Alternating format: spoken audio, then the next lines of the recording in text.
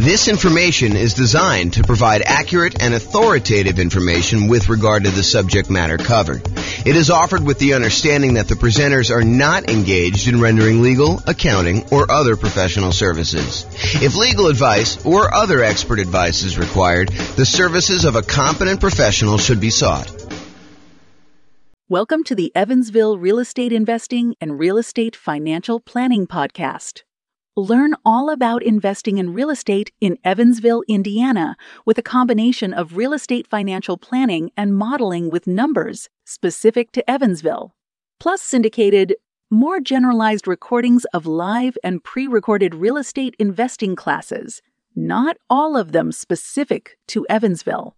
Be sure to stay tuned after the podcast for a message from our sponsors. Well, good morning and welcome, everyone. I am your host, James Orr, and today we're continuing with the series we have on improving cash flow. We find ourselves in a market where prices have gone up very rapidly over the last few years, maybe not so much in the last year or so since interest rates have gone on a tear, but interest rates are up a lot and rents are up, but they're lagging a little bit behind what the increase in price and the increase in interest rates have done to cash flow, such that cash flow is not as great as it was if you were acquiring the same property a year ago as it is today. And so cash flow has become more important than ever, and yet harder to attain than ever. And we need some additional strategies to improve on that cash flow. And so this is the series we've been doing on how to improve that cash flow. And we've covered so far a bunch of the different stages of acquiring a rental property or owning a rental property. And I've broken out how to improve cash flow into those various stages. So for example, we covered all the different strategies you can use to improve cash flow or cash now when you're searching for properties. We've already covered that in a previous class. We've covered all the strategies to improve cash flow when you're financing the property.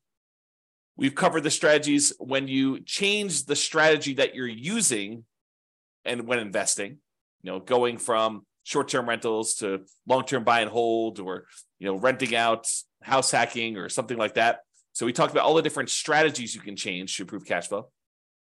Talked about improving the property to do cash flow. We've talked about how to improve cash flow during the stage when you're marketing the property for rent.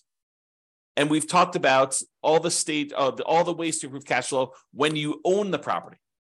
Now we're going to talk about the last section, which is all the different ways to improve cash flow when you are renting the property. So this is all the stuff related to when you're renting the property. So let's jump right into it. I've broken down this stage into 5 different subgroups.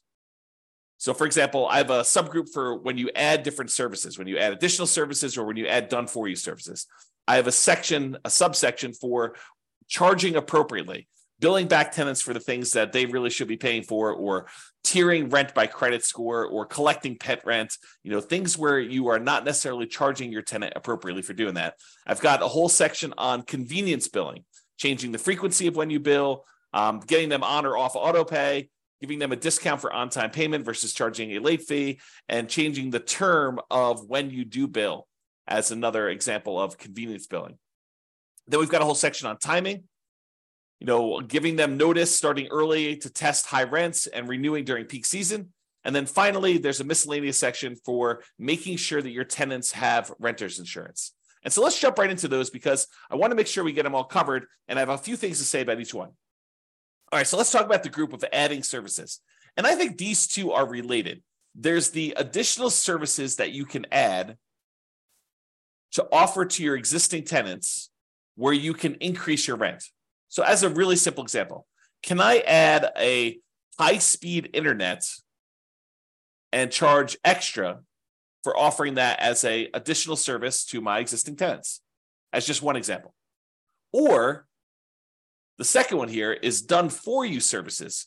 Can I offer them a done for them service where they wouldn't have to do stuff anymore? For example, let's say they live in a single family home and normally they would be responsible for lawn care as part of renting that particular property, but we could add a optional or maybe mandatory service for them to have the lawn service taken care of for them for an extra fee.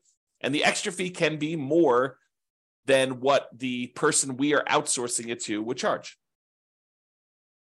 There's a little bit of overhead and oversight that you need to do, and a little bit of risk, honestly, that they won't pay, or there'll be vacancy or whatever it is. So you should charge a small premium for offering additional services, additional done-for-you services. But you could do stuff like lawn care or snow removal or house cleaning or whatever other services that they might find valuable based on your knowledge of them as your tenants and what they might want. Okay, so either offer them additional things like high-speed internet or whatever you're doing there, or done-for-you services. The next group is charging appropriately. I don't know how many times I brought clients out to look at a property where the current landlord is not billing back for utilities. They're renting their properties and they're saying, water is included in rent, or electricity is included in rent, when you could measure the utilities and bill the tenants back separately for these extra utilities. So if the clients of mine that are looking at these properties, they see that as a way to immediately get higher rents and increase the profitability of their properties. And so if you are one of those people that are not currently billing back for a utility that is being provided to your tenants, and you're sort of just lumping it in with rent, you may want to break that out separately and charge that back to them, bill back for the services. And these can be things like things that are already included in an HOA fee. So, for example, there are some neighborhoods around here where the homeowners association includes garbage pickup as part of the HOA fee. But garbage service is something that typically tenants would pay for.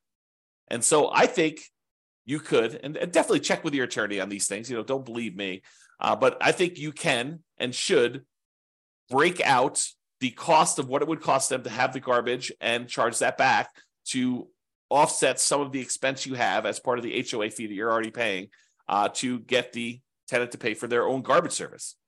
Or things like in our area, we have a thing called non-potable water, where we can use that water in order to water the lawn. However, it's not drinkable water. It's only used for watering the grass and sprinkler systems and stuff like that. And so sometimes there's an extra fee for use of that water. It's usually cheaper water than getting it from the city that is drinkable water. But your tenant is responsible for watering the lawn, and they should be paying for that service. So you should bill it back. Another example is electricity. Or if you're already grouping water in, if you only have one water tap coming in, you've got a 12-plex. A lot of times landlords are saying, hey, look, the water is not metered individually, so I can't go and charge that. No, I think you can actually prorate it. You can make it so that it's divisible by the number of units or by the number of people that live in the unit. Talk to your property manager or your attorney to make sure that that's legal in your particular area, that it's justifiable that you can do that. But I think that's completely valid. What about tiering rent by credit score? It's a controversial one in some ways, right? But if someone has a really, really good credit score, might you give them a discount because they are more likely to pay on time, less likely to have problems with them staying in the property? Or could you say to somebody who applies and you say, look, or normally our credit score cutoff is 650. If you have less than a 650 credit score, we don't usually rent to you. They say, hey, is there anything we could do? My credit score is only 640. And you say, well, I might be willing to rent to you, but I would need to charge either an extra security deposit or an extra non-refundable fee, kind of a risk premium, or, for $50 extra per month in rent, I could see, that being a way to offset the credit score kind of rule there. So you can go ahead and advertise the higher rent for someone who has great credit, and you could tier rent by different credit scores. Now, again, I would check with your attorney. This one seems a little controversial. It's not what I've done. This one could be controversial, though, as far as tiering rent by credit score. What about pet rent?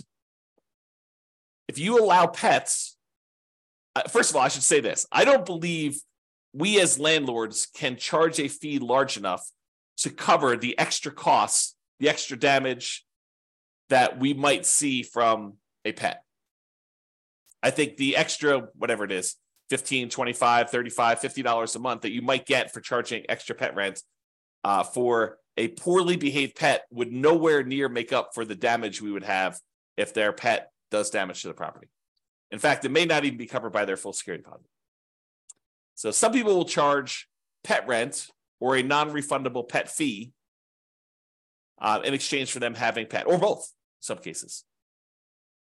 Okay, so can you charge pet rent if someone has pets? Is another way to increase rent on a property. Let's talk about some convenience billing options. For example, some tenants get paid weekly or biweekly or monthly. And most landlords offer billing on a monthly basis. However, some tenants would prefer to be charged weekly for their rent. They'd prefer not to have, a really big amount coming out in the first of the month. They'd prefer to have, a certain amount coming out every Monday. And if you just think about it this way, let's say rent is $2,000 a month.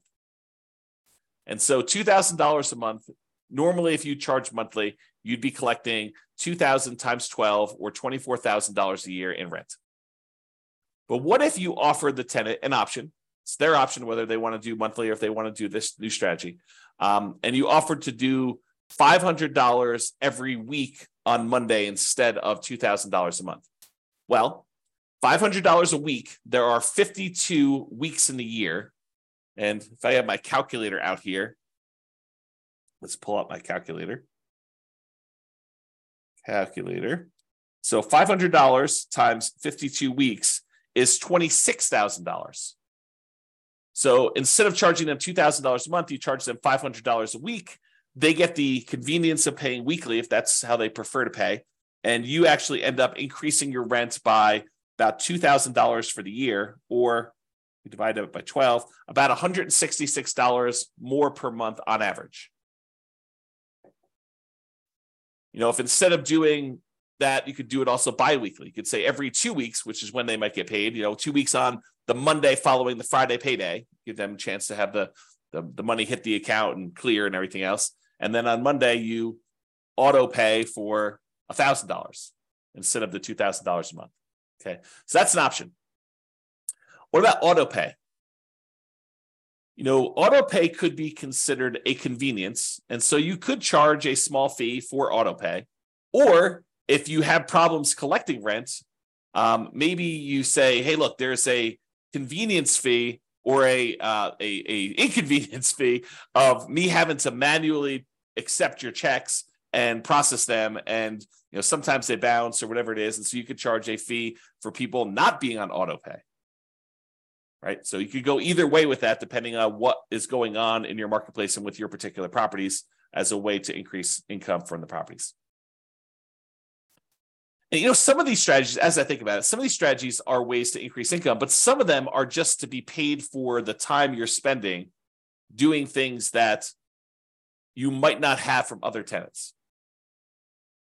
Right. Like if you had tenants that always paid on time, you wouldn't have to worry about charging them, for having to chase them down when their check bounces or, they're late on their payment or whatever it is. So, charging a fee for them manually paying instead of being on auto pay is really just recapturing some of the work you're already doing. It's being paid for the work you're already doing, extra work that you're already doing that if they paid on time wouldn't be an issue. Or if they were on auto pay, wouldn't be an issue.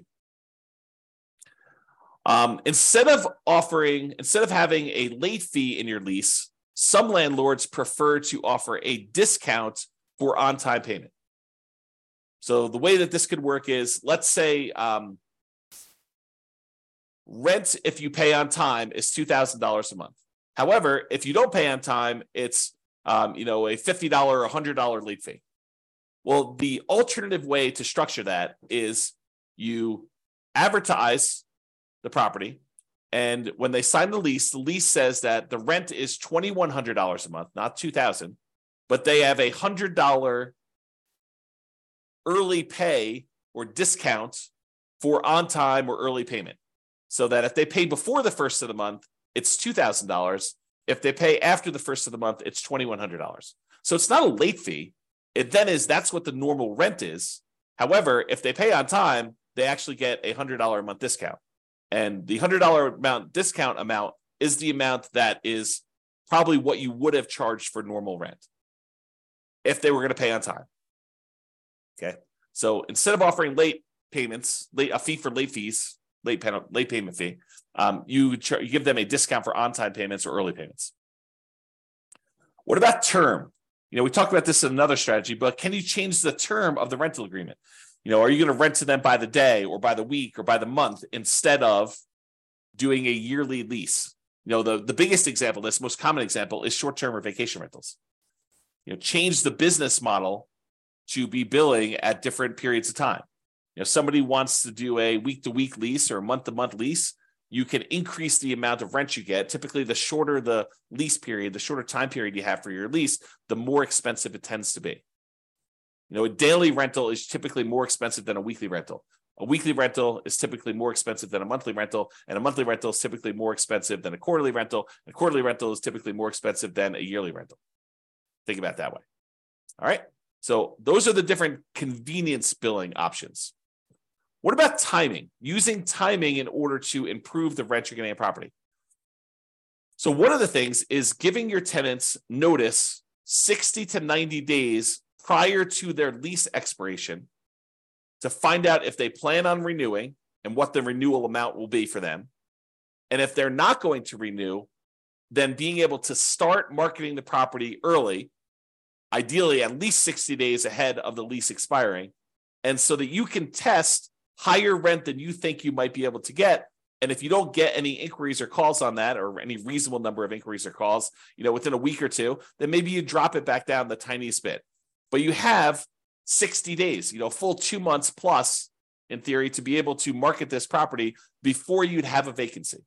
One of the things we're trying to avoid here is avoiding vacancies.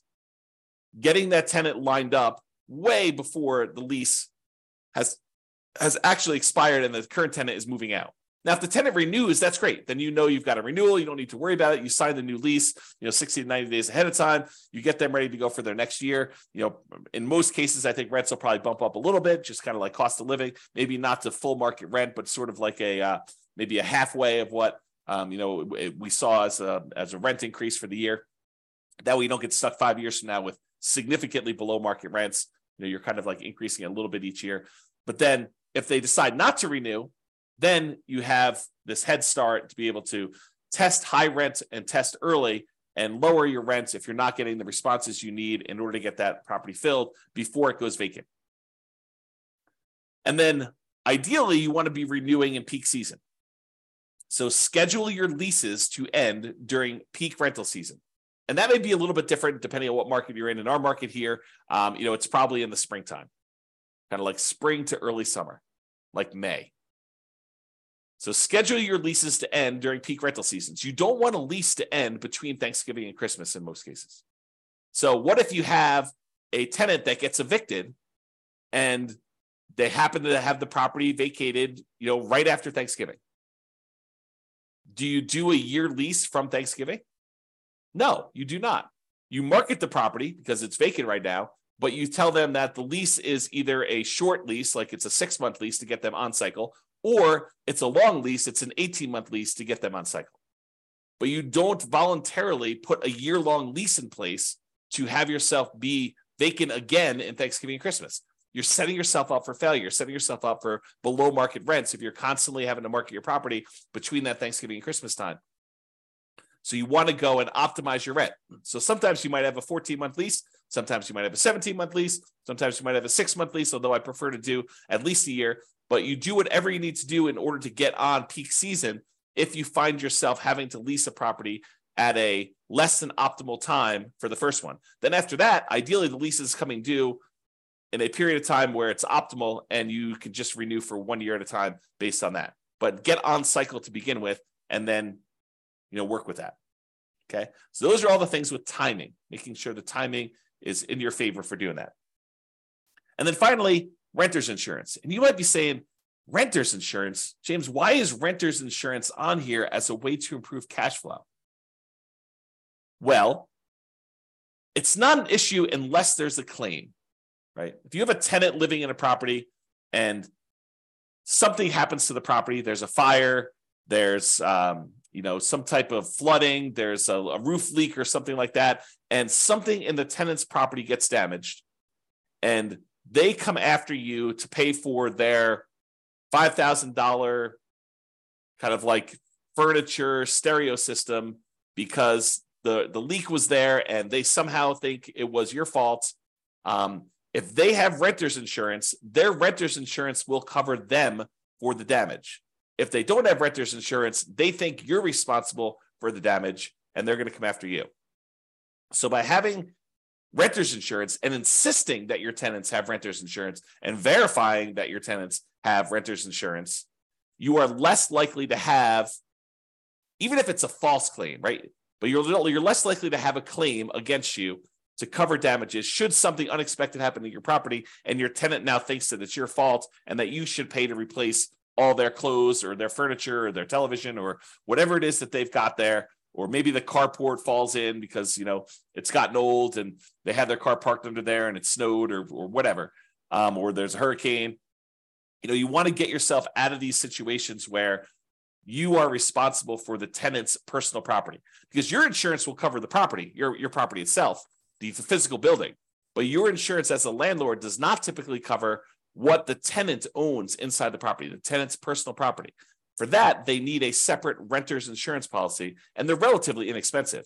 Just the renter needs to get one and have one and keep it in place so that if something does happen, they don't lose their personal stuff. You'll have insurance to kind of fix the property, but you will not have insurance to replace your stuff. And you don't want to have to make a $5,000 claim. I mean, $5,000, this happens, once every couple of years, which you probably won't. But if it could, we could be talking, $200 a month in worst cash flow by having a $5,000 hit if you amortize it over that period. All right. So in conclusion, optimizing cash flow is really about maximizing income whenever we can and minimizing expenses. And today, I think a lot of the ideas we had, there may be a couple in there that were a little bit larger, but a lot of the ideas we have were like really small amounts. And I think for a lot of folks, you wouldn't even bother with a lot of these unless you were really trying to optimize and get like the most small wins on your property. I think for the most part, if you do the big things, use the right strategy, get the right financing in place, kind of do the things to make sure that your property is rented and rented right. I think you don't need to play around with some of these things that might increase it by $25 or $50 a month. Because I think you get to a point where if you've already optimized in other areas, adding these additional ones on there start to get excessive. If rent was $2,000 a month, and you've done a couple things to kind of bump it up to $2,050 or $2,100 or maybe $2,150, if you think you're going to add another thing on there that's going to get you an extra $35 or whatever it is, I think it's harder and harder to do those extra amounts. The further you get away from kind of like the range of rents that you're getting, the harder it is to get those additional wins, additional improvements. Okay. So there are things you can do on properties you already own that will improve your cash flow. That's sort of what we talked about today. It is better, in my opinion, to take a more holistic approach, look at all of the different stages, look at all of the different ways that we can optimize, and pick the ones that make sense for you and your particular situation and your particular properties. All right. That's all I got. I hope you've enjoyed this particular class. Have a great day. Bye-bye for now. With home prices up, mortgage interest rates up, and rents up, but not quite enough to counteract the higher prices and interest rates. Cash flow on rental properties in Evansville is harder than ever. Book a call with the Real Estate Financial Planner to apply our proprietary 88 strategies to improve cash flow on your rentals. See the show notes for a link to schedule your call and improve your cash flow today. If you're a real estate agent, lender, or professional in Evansville that wants to help our real estate investor listeners, consider reaching out to learn about collaboration opportunities with this podcast. We'd love to add more value to our listeners by having you assist our investors buy, sell, and finance their real estate investments. See the show notes to schedule a call to discuss collaboration opportunities.